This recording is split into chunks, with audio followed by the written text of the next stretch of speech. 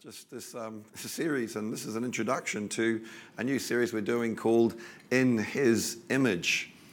And the two main talks really that reflect what this is about will occur over the Sundays ahead. So this coming Sunday, next Sunday, the 26th, Ken Shelley from Christchurch will be joining us. That's next Sunday. And Ken, if you've heard him before, I know some of you have, Ken is an outstanding teacher.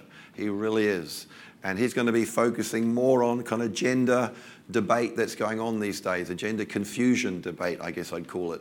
And he's very good on ethics as well, just very good on scripture. And so that's next Sunday morning. So come, and if you know of other folks who would benefit from this, then bring them along. It'll be I think it'll be an excellent time from an excellent anointed teacher. Then in the afternoon, if you want to go further and go a bit deeper into the subject, then Ken will be doing a kind of a Q&A seminar type teaching session as well for those who would like to. It's not for everybody, but if you'd like to go further, then 2 p.m. in the church offices next Sunday afternoon. And then a few Sundays after that, on the 9th of September, we have the other talk from our own Lawrence Collingbourne. And Lawrence has done outstanding research over the years, actually, on the end of life kind of choice bill, the debate, the euthanasia debate. Lawrence is outstanding when it comes to ethics, I find, just really clear, very strong. And I'm looking forward to Lawrence doing a talk in the morning on that. And then again in the afternoon, if you'd like to go further, go deeper. There's only so much we can cover on a Sunday in the morning. But if you want to go further, 2 p.m. in the offices, so just put that on your diary if you'd like to do that. So really it's important that we look at these things. And I guess behind these two talks and this series is a growing concern that I think many of us share, don't we? You know, that our society is getting more and more confused. And confused around some really fundamental questions like, what are we? You know, what are we as people, as humans? I mean, are we still male and female? Or are we somehow, there are other options in the mix there? Apparently, according to a recent Australian survey, there are now 33 different genders in Australia that you can claim. 30? I thought there were just 2. But no, there are 33 apparently. And it's all coming down to, what would you like your gender to be? What would your choice be? It's coming down to choice. What do you feel like being? And so old foundations are shifting and being overturned. And then besides this confusion of what are we, is the confusion of who are we? Who are we? According to a growing number of people, we are those who should legally be entitled to hold life and death in our own hands. You know, I mean, it used to be in the old days, we just wanted to keep each other alive. Now, not so much. Now there are choices at work again. And we're getting closer and closer to legalizing the whole euthanasia concept and idea. And so these things are hitting at the roots of who we are. So major foundations are shifting, and we don't know where it's going, but it's moving very fast. And which is why we want to start talking about this more as a church, because these discussions will be going on in your office, in your school, or among your families. And the point is, God has a view on these things. He has a view. And we just need to know what that view is and where to find it. The other day I was over in helping Sam, actually. He's trying to install a kitchen in his house. And so he kind of sent away for his kitchen, and it's all down in packs of cupboards and other things. And so I thought I'd go over and kind of help him put some of the packs together for his kitchen. And so I go over there, and Sam's already started, you know, cupboards are being built, these flat packs, cupboards inside. He started building these things. He's already done 2 or 3. I arrive, and I think, great, I have to go. A flat pack, a cupboard in there somewhere. I think, how difficult can it be? So I empty this flat pack out on the floor, and there's hinges and screws and sides and top and bottom. And I'm thinking, great, let's go for it. So I'm going straight into it. And it's not long before I realized that I was totally confused. I was stuck. And the problem was that Sam is watching me, and I'm Dad. So I should know how to do this. Because I'm a hangover from his childhood. So I go for it again, and I'm just working away at it. And then it gets really awkward because I look at him who's looking at me, and I know that he knows that I don't know what to do. But I won't give up, so I'm carrying on still. And then in the end, I had to just humble myself and go back to the instructions. And folks, if there's one thing that our society needs to do, it's to have the humility to go back to the original instructions. And so this morning, to kick the series off, I thought it would be good to go back to the Bible, the instructions, and look at the basic question again of who are we from God's perspective? All right, so that's where I want to go with you this morning. So let's do that. Let's go right back to the start and draw out a few really obvious foundational points. Forgive me for being oversimplistic, but it's critical in a time of confusion. So if we go back to Genesis 1, all right, you can't go further back than Genesis, the first chapter. And God says this. It says, then God said, let us make mankind in our image, in our likeness, so that they may rule over the fish in the sea and the birds in the sky, over the livestock and all the wild animals, and over all the creatures that move along the ground. So God created mankind in his own image. In the image of God, he created them. Male and female, he created them. Father, these words we know so well, and yet in our society we do not know them at all. Father, I pray, even as we look at this passage again, please, by your Holy Spirit, Lord, speak deep into our hearts your great perspective on your creation. In Jesus' name. Amen. Hallelujah. First obvious thing, number one, we have someone who made us. Just want to be clear on that. All right, we didn't arrive by accident.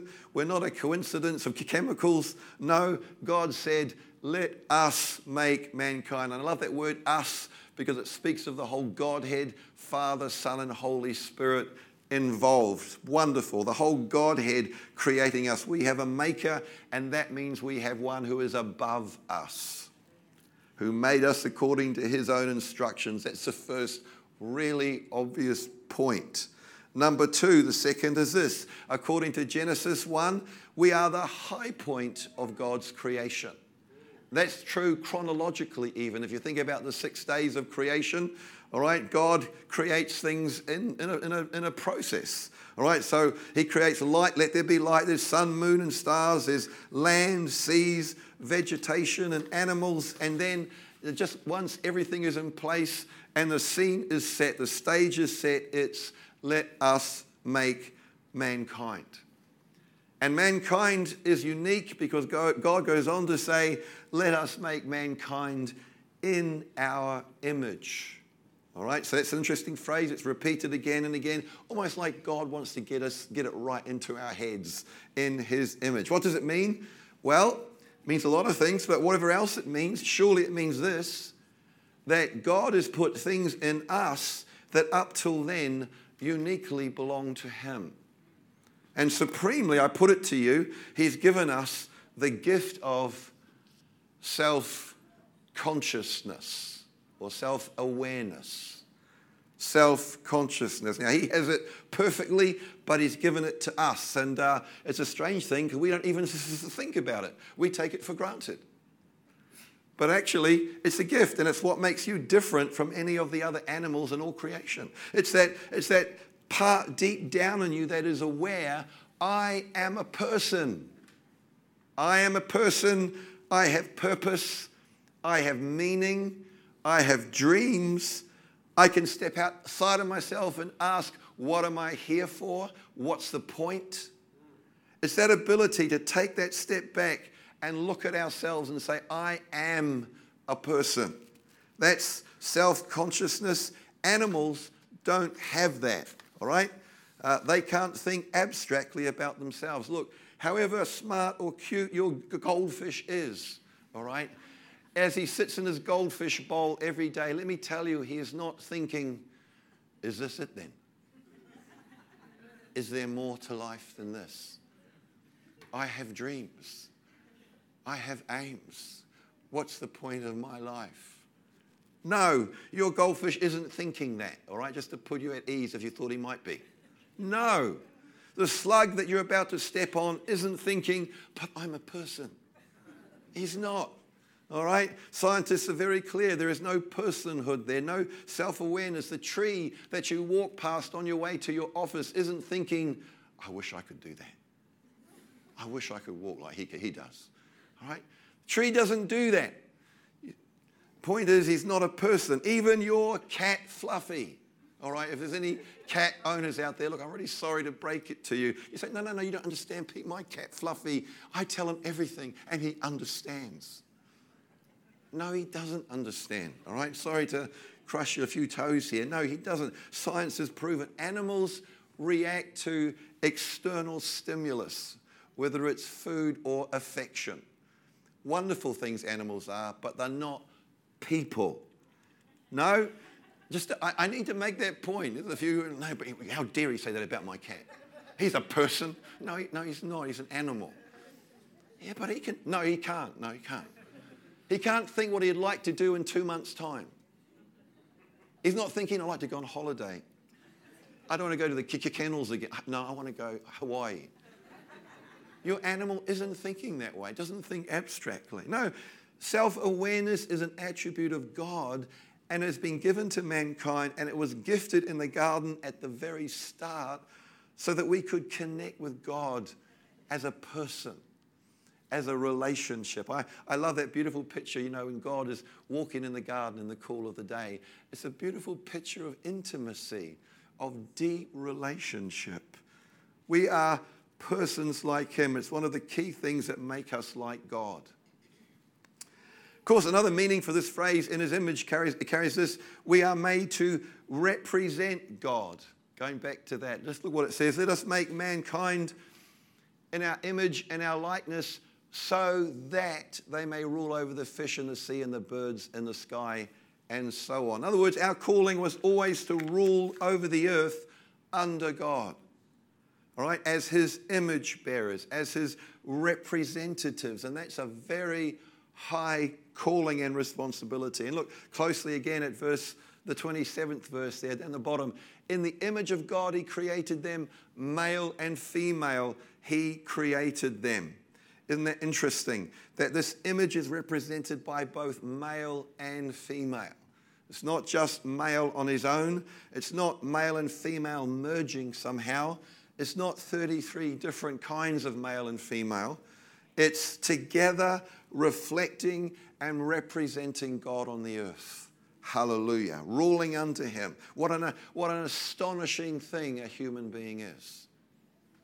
It's lovely seeing that little baby, Minnie and Nat's little one right there. So lovely to see you guys. And this lovely little girl in the Carey household. Wonderfully formed little life, little human being. What a wonderful creation a human being is. Now, of course, we know the story. Sin came in and destroyed so much of that image. We lost our relationship with God. We turned against each other. We became proud, greedy, violent, vengeful. That's what sin does. But need to be aware, sin didn't totally destroy the image. All right, so in Genesis chapter 9, way after when sin came in, it says this, God says this: whoever sheds human blood, by humans shall their blood be shed, for in the image of God has God made mankind. In other words, even though we have fallen in sin, we still carry something of the image of God. And God's really saying here is because of that, don't harm each other. He's saying treasure each other, because you carry my image. And that means this, that whatever a person's belief system, whatever their religion, whatever their worldview, whatever their background, whatever their age, whether they are in the womb or out, that life is precious because it carries the image of God. The life is precious. Folks, we still carry his image. Now, it's badly tarnished and it's broken by sin, but it's still there. In fact, it reminds me a little bit of this. There you go. It's an old, sprawling house in Ireland, a mansion. But if you look closely at the mansion, you'll see that it's broken down, it's overgrown, there's no glass in the windows, there's no doors in the door frames, no one's in there. Apparently there was a third story on top of it, but that's gone.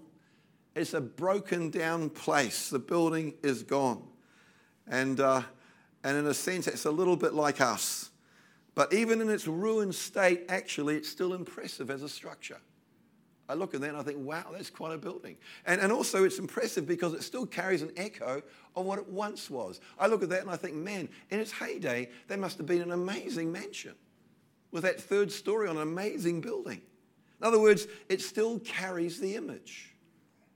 And that's true of humanity too. Sin has defaced and ruined us in so many ways. Just need to look at the TV. Just looking at the TV again the other night, I thought, man, there is such misery out there and such sadness and such innocent lives being lost and traumatized. There is such filth out there and kids being preyed on.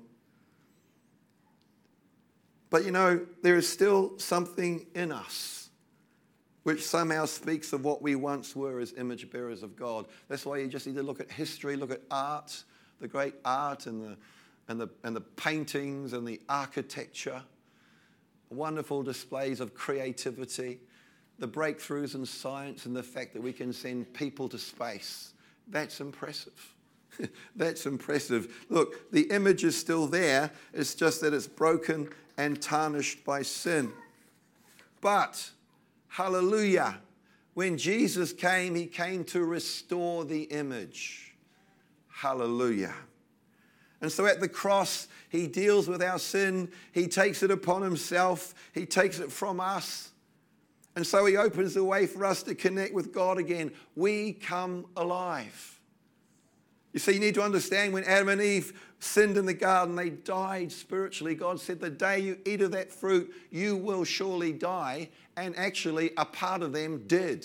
Physically, they would also die too. But right then, in that day, they died. A whole part of their spiritual lives just shut down.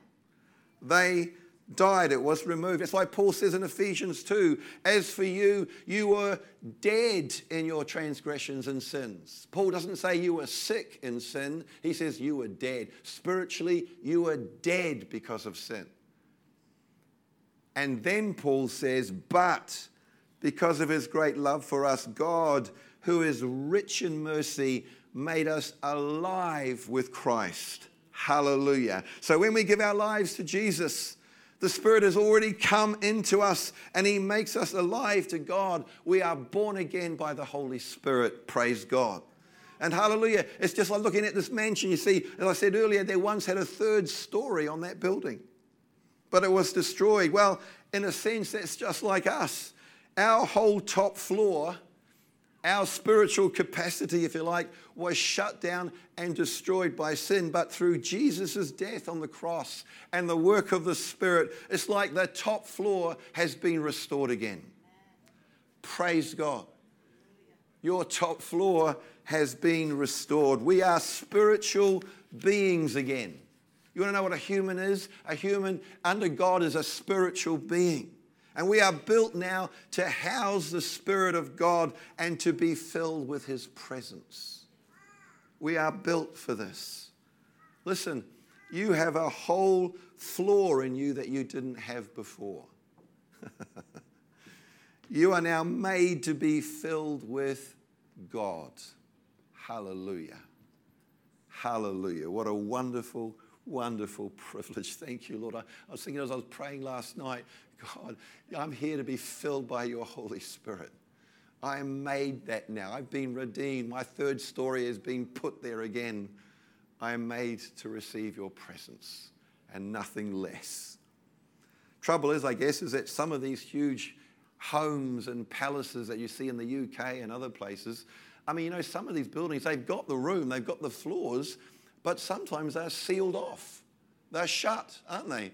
Because the family's shrunk and it's really tiny and they live on the ground floor. And so a lot of these buildings have, they have the floor, but it's closed down, it's shut down. And I sometimes think how sad it is when Christians live like that. You know, we have the capacity to experience God so deeply, and yet we're content just to leave the floor closed and shut. It's like God's restored it to us, but we just keep it closed. And we never go in there.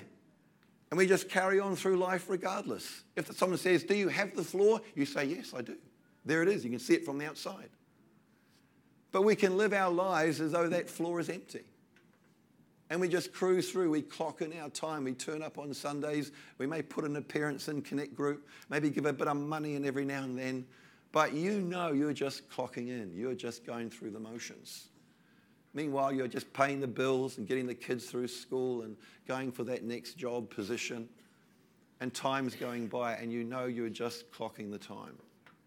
I think that's really sad. Look, if that is you, deep down, if that's you, can I just encourage you, open the curtains and let the sun shine in. Let the curtains open. Because the Father is eager and happy to fill you with His Holy Spirit. That's what He put the floor there for. He is happy to fill you with His presence and His power. He's happy to pour out His love into your soul. So don't settle for an empty room. That's my exhortation to you this morning. Don't settle for mediocrity. Don't settle for same old, same old. Can I encourage you this morning to open your heart, open the curtains, and let the Spirit come? You are made to be filled, not to remain empty. Amen? How wonderful. The image of God, broken when Adam sinned, is now being restored in you, and God is committed to keep restoring you. Romans 8:29 says that God's committed to conforming you to the image of His Son. God is committed to shaping you more and more into the image of Jesus. I'm so encouraged by that. It's God who's conforming me. He is shaping me by the things I face, the challenges I face. He is shaping me. My response is, God, you've given me the third floor. Fill it. I want to surrender to you. That beautiful song that Jag was leading us in. I was weeping. I was trying to sing, but I couldn't sing. It was, put a fire in me. I just surrendered to you. That is a powerful song that is fully in line with the fact that you have a third floor that needs to be filled. Put a fire in my soul. Hallelujah. Folks, what astonishing beings we are. All right? We were created by God. We were created male and female. We were created in His image. We were created to represent Him upon the earth and to rule under Him. And although sin came in and tarnished the image, Jesus has come to restore it. I don't know what your life is like right now, but if you know your image is very tarnished and your image is crumbling, and you come along to church thinking, well, I don't know if there really is a God or not, if He really loves me. Can I just say, open up. He wants to come and restore the image in you and put that floor in place and fill that floor. Hallelujah. Hallelujah. You already now have a whole new floor restored, that you might be filled with His presence, that you might pick up your original call to rule under God. Let me ask you, how do you feel this morning? Do you feel like you're one who rules, or are you feeling like one who is ruled over? Ruled over by circumstances or sin or habits or pressure or fear or anxiety or stress? Are you ruled over, or are you ruling over under God? Because you are called to rule over under Him and bring His kingdom in the power of the Holy Spirit. Hallelujah. It's a good deal. Let's stand, shall we? Hallelujah. Praise you, Lord. Praise you, Lord.